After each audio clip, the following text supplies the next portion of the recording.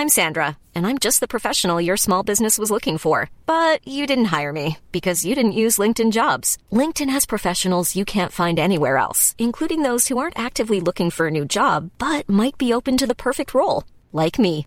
In a given month, over 70% of LinkedIn users don't visit other leading job sites. So if you're not looking on LinkedIn, you'll miss out on great candidates like Sandra. Start hiring professionals like a professional. Post your free job on linkedin.com/people today. The Rays lose Game 1 of the American League Divisional Series 9-3 to the Yankees. The Bronx Bombers hit 4 home runs, including a grand slam by Giancarlo Stanton. Blake Snell, not good in this one, falling behind hitters, allowing home runs to the 8th and 9th batters. Tough one for the Rays, and they fall down in that series 1-0. The Bucks began preparations for their Thursday night game at Chicago, but who's going to be healthy enough to play? No Chris Godwin, Mike Evans, O.J. Howard, of course, who's lost for the season, Leonard Fournette, Shady McCoy. Nobody practiced, in that there was a practice because it was mostly a walkthrough. We'll update those injuries for you later today, and we'll tell you about the player they call Sneaks. We've got all that and more in this edition of Sports Day Tampa Bay. I'm Rick Stroud of the Tampa Bay Times, along with producer Steve Versnick. Hey, who's got the best party platters for your catering in Tampa Bay? Well, that's easy. It's Mr. Empanada. What the heck is an empanada? Well, you take your favorite foods and you place them inside a pocket of homemade dough that is cooked perfectly until it's golden brown and piping hot. Their empanadas are a fresh twist on some old favorites. You can order delicious menu items made from scratch, including soups, salads, and Cuban sandwiches online at MrEmpanada.com, or you can call any of their 7 convenient locations in Tampa Bay. Where Latin food, quality, and service meet, it's Mr. Empanada. All right, Steve, we will start with the Rays, which, listen, I had high hopes for Blake Snell because of his last outing. He's been up and down, in my opinion, kind of all year, particularly with his control, falling behind hitters, and he kind of started down that route. But the big problem was the home run ball. Not only did he give it up to the Yankees, but it was their 8 and 9 hitters in particular. When you give up home runs, to that part of the order. I mean, look, the Yankees are healthy again. I mean, you've got Aaron Judge, you got Giancarlo Stanton, who hit a grand slam to put this game away late in the ball game. But Snell did what I just get annoyed by the way he pitches because, he doesn't get ahead of hitters. He'll spike a bunch of curveballs. He's 2-0 on every count. He burns himself out through the first 2 innings with about 40-something pitches. And you look up and then the home run ball got him. And it's just against this lineup, you cannot be, 2-0, 3-1, walking guys. I mean, they needed him to be an ace in Game 1 because, frankly, that was a game they should have won 3-2. I mean, you're going against Garrett Cole, who's going to dominate most lineups, and he has dominated the Rays. But, they got some big home runs off of him, and including one by Ji-Man Choi, who absolutely owns him. And that should have been enough in a game when you have your ace on the mound and your bullpen ready to go. Well, what's disappointing is, so Ji-Man Choi hits that home run in the bottom of the 4th inning. It gives your ace a 3-2 lead. And then you give up 2 home runs the next half inning. Ji-Man gave you the lead, and you gave it up, starting with the home run to what? Higashi, I can't even pronounce his name. The catcher, yeah. Yeah, the catcher. Number 9 guy. Higashioka.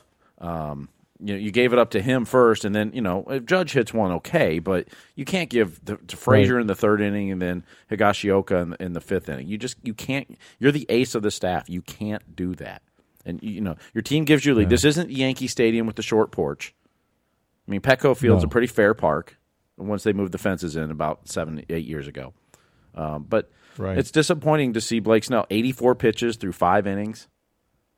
That's not good enough. And I realize the Yankees it's a good lineup, and they're going to work you. That's what they do. But your stuff is good enough. You shouldn't be going 84 pitches through 5 innings. Well, and they talked to Aaron Boone, and they said, was your strategy to get his pitch count up? And his comment was pretty simple, but true. He says, no, we just wanted to make sure that he threw strikes. And it was more on Snell to be aggressive and prove to them that, he was going to attack hitters as opposed to falling behind them. They weren't going to go up there. And they are patient to begin with. That's always sort of been their MO. But they certainly, against Snell, knowing that he will burn himself out in the early innings, at minimum, even if he were to pitch well, very often, he's not unable to get you to the sixth just because he throws so many pitches and he has so many walks and long counts and things like this. So they weren't going to go up there and help him by any means. Instead, against this lineup, you just can't be 2-0, 3-1, 2-1 against these hitters, particularly now that everybody is kind of back and healthy and swinging the bats pretty well. So it's unfortunate. They had some options. There was some talk about how would the Rays set up their pitching, but Snell's outing was so good, in the earlier series against Toronto that they decided to pretty much keep it the same. But they could have gone with Glasnow. They could have gone with Charlie Morton.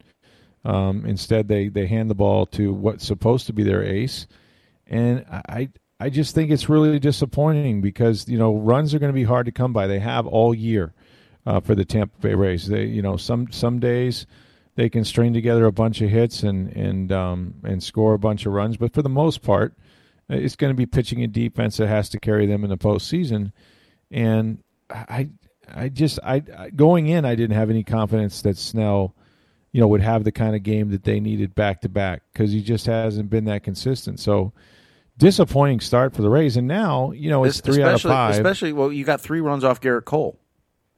I mean, right. That's if you can get 3 runs off Garrett Cole, then you should have a shot to win that game. And granted, look, it was a 4-3 game going to the 9th, and then John Curtis couldn't find the strike zone he couldn't hit the broadside of the barn from the inside. I mean, he was lost out there, and Kevin Cash had to kind of leave him out there and hung him out to dry because you're playing 5 straight games without a day off. You can't burn your A bullpen in that spot, because he's given up, gave up the run to make it 5-3 before that you get a couple walks and a grand slam. He was trying to get Curtis through that inning so he didn't have to waste another pitcher, and McClanahan ended up having to come in to relieve him anyway. Yeah, it was disappointing, and now the pressure really gets on Tyler Glasnow. He's got to go out there and be lights out. I mean, you obviously in a 3 out of 5, you can't fall down 2-0. I mean, that's going to end the season for the most part. Well, I mean, let's look at the bright side of things. Don't forget last year they fell down 2-0 to the Astros, rallied to win 2 in a row, and then took it to a Game 5. Which Glasnow, if he's not tipping pitches, who knows how that thing ends up, but. Well, maybe, or the Astros banging on drums, whichever, or garbage cans. Yeah, but to try to win 3 in a row against a good ball club like the Yankees or last year's Astros team with the cheating or whatever the hell they had going on is still difficult. Well, no, it's difficult, but what I'm saying is they've come back from a 2-0 deficit to tie the series before. They just did this last year, so they have. They just didn't win it. Right. Well, but what I'm saying, but that experience you draw from, it's because you lost Game 1 doesn't mean the series is over. It's not impossible. Yeah. I will grant you. I just think it puts a hell of a lot of pressure, on your Game 2 start. I mean, look, somebody had to win Game 1. I mean, it was either going to be the Rays or the Yankees. So, it's not. The series isn't over because of the way things went, but. You can't afford. You come out if you come out in Game 2, Glasnow gives you 5 or 6 really good innings. You get to your A bullpen. You put up 4 or 5 runs. You get 2 or 3 run lead, even a 1-run lead. Maybe you win the game and the series is tied and everybody's getting to what they expected, which is a closely contested series. I mean, look, just because the Rays dominated the Yankees during the regular season, I thought a lot of that was twisted. Simply because how many of those games did they not have their big boppers in there? Well, sure. I mean, yeah, the Yankees were not healthy, although, the Rays spent a lot of time not being healthy this season, too. So, this lineup is a lot deeper than when you faced them for most of this regular season, absolutely. But, I'll still go back to your ace is on the mound. You were given a lead at the end of the 4th inning, and you couldn't hold it the next half inning. And that's frustrating for a team. It's frustrating, I'm sure, for Blake as well. When you give your ace a lead, you want them to go down there and lock it down. And particularly when you give up the home run to the catcher in the 9 spot. I mean, that's where you're going, oh, man. I mean, like I said, it's one thing if Judge goes up and hits a solo home run. Okay. I mean, Right. he's going to hit some home runs. That happens. It's the batters that you're supposed to be able to get out that you don't, that'll frustrate you more than anything. It's amazing to me because this is a close game, and up steps Ji-Man Choi, who it's inexplicable, why Garrett Cole cannot get him out. Forget about, the home runs is one thing. He hit his third home run off of him, which is incredible, but he can't get him out. And in fact, there came an inning later in the game where they had runners on first and third, got behind him 2-0, and they just decided to walk him. They just said, let's load the bases. We don't care. We're not going to pitch to this guy at 2-0. So he definitely owns Garrett Cole. Yep. And delivered a big home run. And the other frustrating part of tonight is, so it's a 4-3 game going to the ninth inning.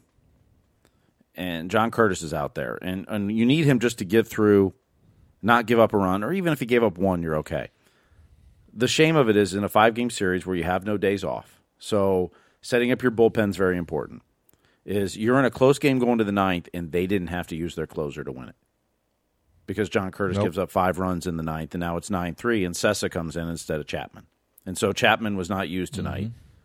And, you want to go if you're going to lose a game, and especially when it's close late, you want to go through the Ray bullpen. Make them use them at least. Britton pitched the 8th, and but they didn't have to bring Chapman in the ninth, and that could hurt the Rays down later in this series. Yeah, no doubt about it. They'll have to face him maybe multiple times now, and you didn't make him work for it in the ninth, which and there's bad blood with Chapman. You don't know, maybe emotionally he's a little off. He's a guy that's prone to be wild. You'd like to get him out there and at least make them pitch, but look, I mean, it's best of 5. It's not best of 1. I don't mean to be Mr. Doom and Gloom. I just wish that Blake Snell at times, particularly in big games, pitch more like an ace. And they want him to be. They're paying him that way. He's won a Cy Young Award. He has this personality about him that's not everybody's cup of tea. He's kind of loose and he's fun and he plays video games and all of that. But you just like to see him. Give you attack hitters more because his stuff will play. It's so good. It's so good that it's too good. If that makes sense, it'd almost be better if he were a 2-pitch. He's got 4 pitches. Yeah, well, that's the problem. And they're all wipeout pitches. But the problem is he wants to use them all, and he does use them all, but he doesn't attack hitters with the strikes. I'd rather he cut it down if he just threw fastball, curveball. But he threw things, he got attacked hitters and got ahead of them, he'd probably have more success. But then here comes the changeup and here comes the slide. I mean, so they're all good, but if you're behind 2-0, it doesn't matter how hard you throw at that point. Guys are going to sit on it. So I don't know. It wasn't his best outing, and you're right. He can't give up the home runs after they give you the lead 3-2.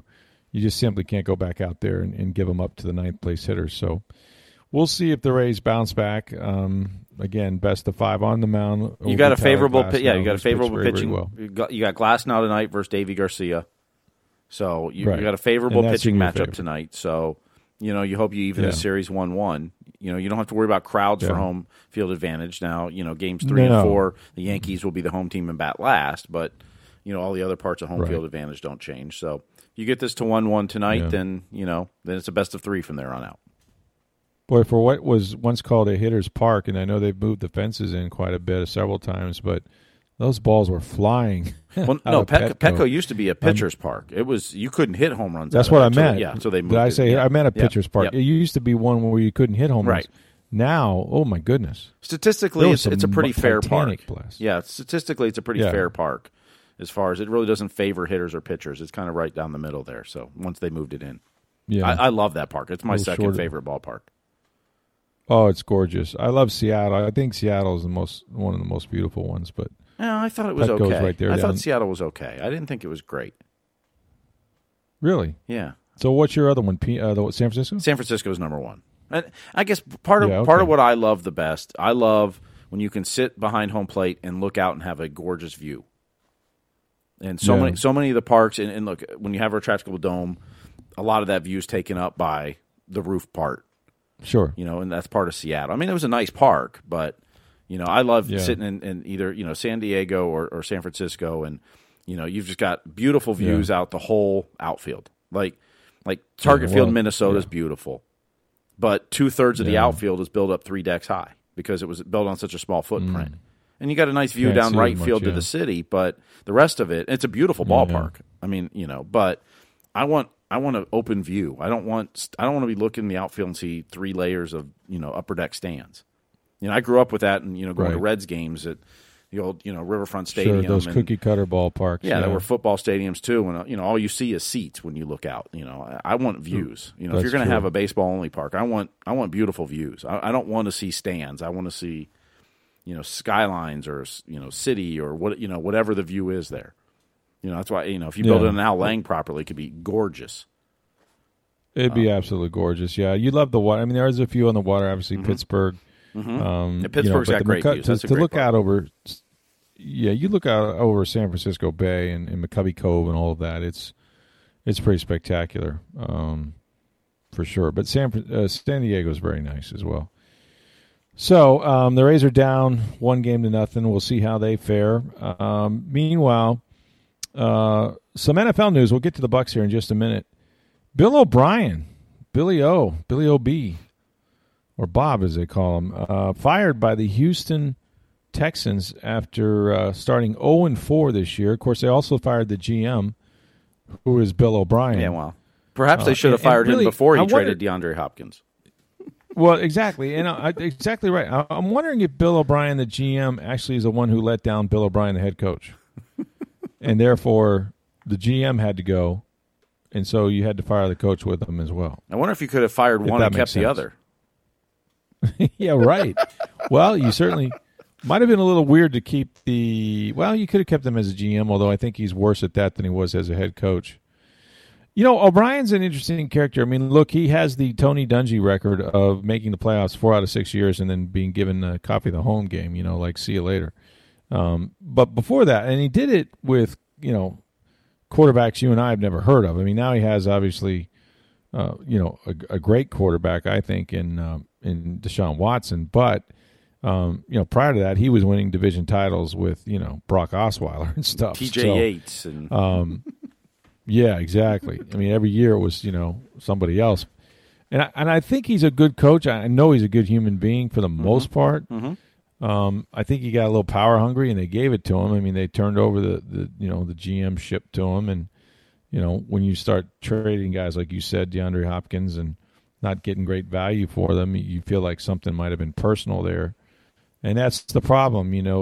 Coaches should just be concerned with coaching the players that they're given. And in this case, he could make a deal because he may have had a personality conflict with Hopkins. And it just, for whatever reason, it didn't work out. I mean, but if you look at who they've played, how many games do you think they should have won? I mean, they've played Kansas City, Baltimore. I mean, every team they've played is frankly better than they are, And I'm not saying they should have lost them all or the way they lost them. Then blame your GM. But then you blame the GM because the talent's no good. So, yeah, either way, Bill O'Brien was going to get Bill O'Brien. It was interesting, I listened to, as I do every Monday night, Jim Gray here on Westwood One. We'll be talking to Larry Fitzgerald and Tom Brady, sponsored by Macy's. And so Tom Brady came on, and he asked him about Bill O'Brien. And, of course, Bill O'Brien was quarterback's coach and then offensive coordinator. Those two went at it pretty hard on the sidelines a few times, if you remember, as well. Of course, the sort of Brady's personality, but they kind of went back and forth. And Brady was really kind of defensive. I mean, he was like, I don't understand. 4 weeks ago, everybody starts the season hoping they go 16-0, and I know how much the players loved them, and I'm not sure the players did love him.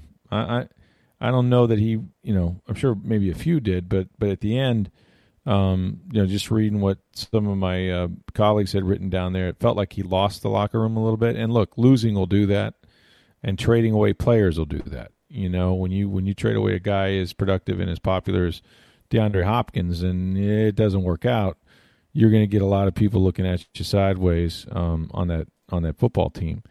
But I'm sure, the hard part about, I don't know how many people had Bill O'Brien in the, NFL coach firing pool as number one. I think you would have probably gotten him eventually, but Adam Gase might have been up there. Certainly after Monday night with the Atlanta Falcons, being 0-4, Dan Quinn, you would think his seat is pretty damn warm at this point. Mm-hmm. I think the who else we Lions. got? Matt Patricia. I think Patricia and Bob Quinn, the GM, I think both are going to be out before the end of the season. I mean, there's talk up in Detroit, and I follow a lot of those writers and stuff that they've already written it off as he'll be gone by the bye. Well, Dan Orlovsky, who's gotten really popular on ESPN, you see him on Get Up. He just filleted him. I mean, because he played on those Lions teams with Jim Caldwell. Jim Caldwell, whether you like him or not, as a head coach, and in some ways he was a little Dungy-esque too. But he did turn around that franchise in as much as they had several winning seasons in a row. Matthew Stafford probably never played better. It was a good building, to be in. It was a good organization. Players enjoyed playing for Caldwell, and of course they felt like they needed Patricia to get over the hump. And now Patricia is saying, "Well, look what it was like when I came in here. There was a lot of work to do." Well, yeah, but Patricia has had 2 years, so now whatever problems he has or whatever personnel moves and whatever belong to him and Quinn, and you can't blame the other guy when you're the one pulling the strings, and you've won 10 games. In the time you've been there. So I could see a change there. I will say this about the Atlanta Falcons situation, because I know that Rich McKay now has been given, more football operations type control, even over Thomas Dimitroff, the GM. And he's sort of running things on the football side again, for Arthur Blank, because he was president and now he's kind of back in on the football side. I know how Rich McKay thinks, and I'm not saying that they won't fire Dan Quinn, but I know this is Rich's philosophy, and I don't think it's changed. His philosophy has always been it's a mistake to fire a coach during the season, unless the team just isn't responding. If they're not, if they're not playing for the guy, if they're, just making business decisions and things like this, obviously you got to make a move. But I didn't sense that the Atlanta Falcons aren't playing hard. I think they've got a lot of injuries, particularly in the secondary. They blew a bunch of games, and part of the reason they blew those leads was because I think Dirk Cutter, didn't help his defense by continuing to throw the ball when they were up 16. You could have shortened the game. You could have helped them out with field position, that sort of thing. He didn't do that. So they weren't playing complimentary football. But Rich doesn't like firing guys during the regular season because he feels like all you're doing is the first thing that happens, okay, the very first thing that happens is your assistant coaches, which do a hell of a lot of the work, right? They game plan, they write the scripts, they coach positions. First thing they do is start looking for new jobs because they know they're out, okay? So you've got 12 weeks to go, and you're going to make a coaching change. And every position coach in that building is looking for work because they all know they're fired too. And then you have, which means you're not going to get better, you're going to get worse because these guys aren't spending as much time game planning as you think. And then you have the interim situation where, if whomever you put in charge, if he wins, if he has even a hot month, right, like in say in December and goes 4-0, then all of a sudden there's the scream and sort of emotion for this guy to suddenly be a candidate when normally he would never be a candidate. He wouldn't be a guy you would look at, and so you take somebody and you give him an opportunity, and the next thing everybody wants you to consider him. So I don't know. As long as the Falcons seem to be playing hard, and they kind of do. I mean, look, Green Bay's a very good football team. Not many people win in Lambeau, whether there's fans there or not. And clearly Atlanta didn't play great, but their defense is beat up. And so I'm now, having said that, by the time you guys put on this podcast in the morning, they'll say, and Dan Quinn, according to my sources, news out of Atlanta, Dan Quinn has been fired. So that's 2 coaches now, Bill O'Brien and Dan Quinn. So I don't know who you have in the pool. I would make Quinn kind of. I think the Jets are at the point where they need to do something, because it seems to me like they're not responding to Adam Gase at all. Yeah, I think I think Patricia and I think Gase are probably the next 2. I agree. I think Quinn will last a little while longer. I just looked it up as you were talking to. The Lions are on the bye now, so they could make the move this week if they wanted to. They could make the move now. Yeah. So because they don't play this Sunday, so. If they want to make a move. Now, I don't know what the options would be, and there's talk that it might be both the GM and the head coach going, just like in Houston, although that's the same person. But so right. And this year, this year's so hard because you didn't have an offseason, you didn't have all that. Not that they're experienced coaches that are it's not their first year with the team, but I just think there's so much this year that's a factor, though. I think you need to consider that. I do. Yeah, so I think that's probably part of the evaluation of your teams is, the Falcons, okay, are they playing for Quinn? Is it, how are they responding this? And knowing you didn't have an offseason, knowing, all that stuff, I think this year is so different that I'm not saying you can't fire someone in the season, but I think you have to look at all the factors around it, not just the record. Right. I mean, look at what is going on in the NFL, because we haven't really talked about this. The New England Patriots, and none of this makes sense to me, by the way. Okay, so Cam Newton tests positive, right, for COVID. And they supposedly do the tracing, and they have a couple of tests, even as late as, they postponed the game on Sunday. Late or early Monday morning, they were getting results back from some tests, the second ones, and nobody else came back positive, okay? And so they moved the game to Monday night, right? And they made the Patriots fly day of game, which is something that people had talked about doing, but then the NFL said they weren't going to do it. But, of course, in this situation, they wanted to play the game. So, the New England Patriots were going to fly on Monday in the morning before the game. But it wasn't – this is where it goes sideways for me. So the guys who were – sort of close to Cam Newton, or the tracing would indicate they were around him more than others, they didn't fly on the same plane. They took 2 planes, which is common these days anyway, because the league isn't allowing you to put more than 70 people on an airplane. And trust me, there's way more than 70 people that need to go to these games with all the equipment and coaches. I mean, hell, I think the Bucs have 40 coaches by themselves. They could fill up a plane with just the coaches. So they have to take 2 planes. But in this instance, one was leaving in Foxborough, and the other one that was leaving out of Boston. But it was the guys that had been around Cam Newton that that they needed to do some tracing with, and so they didn't want to mix. And yet you're going to all come together on a football field in Kansas City and start swapping spit and knocking the heck out of the Chiefs. I mean, so how safe are they, right? So none of it makes sense, but yeah, I think this is a weird year. It's hard to evaluate coaches, or players for that matter, because, and the Bucs have said this many times, basically they're going into what would be their 4th preseason game. They're just now sort of catching up to speed and getting guys on the field. You saw Keyshawn Vaughn get his first real action the other day.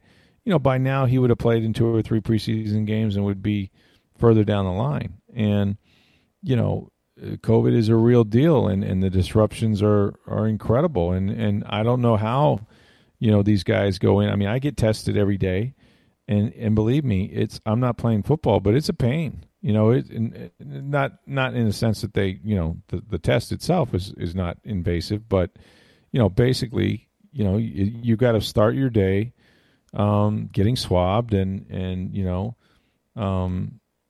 go through all the the masks and all of that. And so football is not as fun as it used to be, to say the very least. But it's also hard, it's hard to imagine that every team won't go through this at some point. the Tennessee Titans have had so many people test positive up there that I don't even know, what tracing they can do at this point. But the word is with the Titans, and this is where it's going to be interesting to see what teams do now as far as bringing in players. But the word is that they brought in a player from the outside, and there is no bubble. It's kind of a soft bubble, if you will. But they brought a player in that they worked out. For him to get in the building, he had to test 2 days.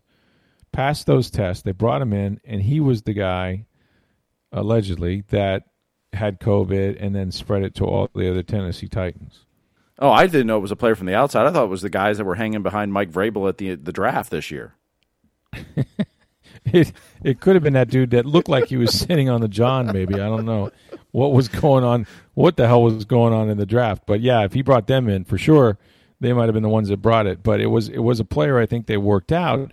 And because of that, how anxious are you? Like, you're the Buccaneers this week, right? And you may have Leonard Fournette, you may not. You're not going to have Shady McCoy. Ronald Jones, had to carry the load. You got a rookie in Keyshawn Bond, but you're really down a running back. Even Kajan Barner, who is a running back, doesn't carry the ball much, but a special teams guy, he's in concussion protocol. So all of a sudden, you have the need. But are you going to bring in somebody who, first of all, you really couldn't get him in uniform before Wednesday because he's got to go through the protocol. But much like the Tennessee, maybe he's not showing symptoms, or he passes, a couple of tests, and then once he gets in there, he realizes that he has COVID. I mean, it's a very, very tenuous thing. You want to keep that bubble tight, or whatever you want to call it. It's not really a true bubble, but and Bruce Arians was asked about that. Hey, you know what? The NFL at some point may have to say, screw it. We're going to have to all go into a bubble. Each team will have its own hotel, etc. And Bruce was like, no, I don't see how that would work. He says, we've got well over 100 people when you start adding coaches and staff that would have to be there. And you're not just talking about a couple months, you're talking about 3 or 4 and, families and whatnot. So he's dead set against that. But I think you're going to have more of this. And, I mean, the New England Patriots, so they fly 2 planes, day of game, and they get there. And, they got to go up against one of the best teams, if not the best team in football, with Brian Hoyer as their starting quarterback. And they get beat. And it's not a secret that they were going to get beat. But, and this is the thing. The NFL has threatened all kinds of fines, draft picks, you name it. If your club is lax in its protocols and you end up, being the team that causes a cancellation or disruption in the season, the league is ready to hammer that team. Well, I saw they fined the Raiders for some players at an indoor event not wearing masks. Yes, they went to a charitable event, including Derek Carr, which is unbelievable that these guys would go outside the building and not at least wear masks and not be around other people. So it's a real problem, and I think there's going to be more disruption. They don't want to extend the season. They don't want to add bye weeks and things like this. I don't know when the Super Bowl is going to be played. I suspect it'll be later than what it's scheduled, but who knows? But we're here. Here we are after 4 weeks, and you're starting to have all these problems with multiple teams now. I just don't know how it ends up, kind of going forward. But the Bucs have a Thursday night game, and they got a lot of guys hurt, and it's a short week, so you don't have much time to get guys, healthy. If I had to guess, they pretty much said that Chris Godwin will be out again. Mike Evans turned his ankle. He got through the game, but we don't know, the next day how that thing feels. Now, they're not practicing because you can't really do much physically. They started getting treatment after the game early. And, basically it's 2 days of walkthroughs, then you get on a plane and you try to do the best you can on Thursday night. The reward is on the backside when you have, kind of a mini bye week to get guys healthy and for guys to rest up. They can't go anywhere, as it turns out. That's the other thing is that for players on bye weeks or in these mini bye situations, they don't want them leaving. They don't want them, going out on the town or getting on a plane and going home or anything like that, because they've got to come back and do the whole protocol stuff all over again. So they're going to keep him around, but at least they'll get their rest and they'll get some guys back like Chris Godwin. But he'll be out for this game. Still waiting on the MRI from O.J. Howard. Looks like he has a ruptured Achilles, so he's lost for the season, which is tragic because he was playing so well and in so many of his years here. It seems like every year, usually late in the year, something happens where he can't play. Who else we got? Scotty Miller is still kind of nicked up, but we know he played. Justin Watson played hurt. And, no Shady McCoy this week. I think he'll be out. So it's a lot of injuries on a short week that you've got to go to Chicago and try to find a way to get your fourth win, because the schedule after that is pretty daunting. I mean, you come home and play, a 4:25 game against the Green Bay Packers, who look great, by the way. I mean, they just are on a roll ever since last year, actually. They were 13-3. So you got that game, and then you got to go on the road. I think the Sunday night game in Las Vegas against the Raiders.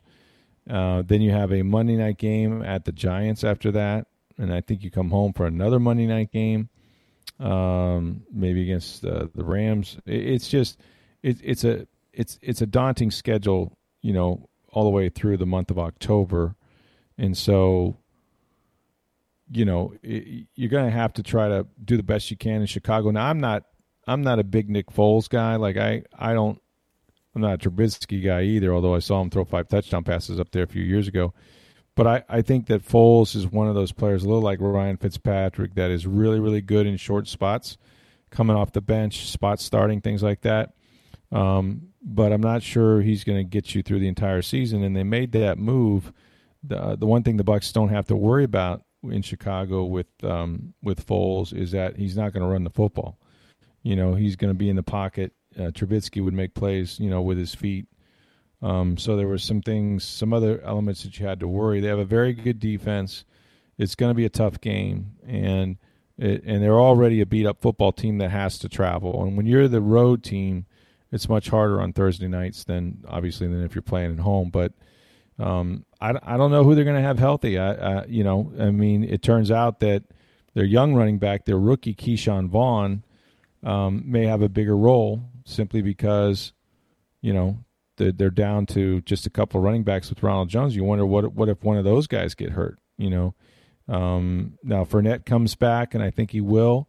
Then obviously, you've got a little depth there. You can go with 3 running backs, and Vaughn, can play more of a third down role at times, or if somebody gets hurt like they did the other day. Keyshawn Vaughn, everybody was down on him, and I just remember, coming out of the draft, how much Jason Light raved about this guy, and apparently other teams raved about him too. He was a 3rd-round pick. Obviously, they went with Antoine Winfield in the 2nd round. They could have gotten J.K. Dobbins or somebody like that. But they like Vaughn. But you forget that, he didn't even come to training camp because he was in COVID protocol. And then he said, for the first, couple weeks that he really didn't have his body back. That virus took a little bit of starch out of him, and he's trying to learn the playbook and all of that. So he got up to such a slow start that people were starting to say, "Oh, this guy isn't very good. He's kind of a bust," And all he did was get in his playbook, run the scout squad. Became active on Sundays. And then, you know what? Credit this guy that when his number was called in the biggest play of the year so far, Tom Brady had enough trust to throw him a pass out in the flat.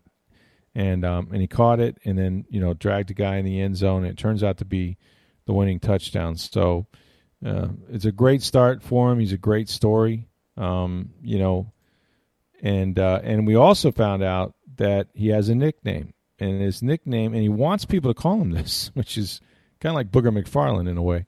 Wants them to call him Sneak. Sneak is his nickname. And his dad gave it to him, apparently, although there's some dispute about when or how early. But he says his dad gave it to him, called him Sneak, because he was always sneaking snacks, which makes me wonder why they didn't call him Snacks. But he would go down and he would sneak. And his favorite, and I love this, because this was my deal growing up, his favorite were the Little Debbie's oatmeal cookies with the cream inside. Oatmeal cream pies. Oh, oatmeal cream pies. Oh, absolutely. The cream pies. Oh my God, they're so good. And all I could think of was my youth when I was very, very young. My dad had a friend, and it was John Davis. I don't know if you know who Johnny Davis is, but his coached at a bunch of high schools, Countryside and CCC. He was a sheriff, well known in this area. His dad was like a sales executive for Little Debbie's, and he would bring us samples all the time. And young Rick Stroud had a sweet tooth, and I'm telling you, those oatmeal cream pies, I live for those things, just live for them. And that's Keyshawn Vaughn's favorite little snack. So they called him Sneak because he would sneak these oatmeal cream pies out. And so we started, when we were writing about it, we were adding Little Debbie. I feel like there's a case of those headed our way at some point, or Keyshawn's way.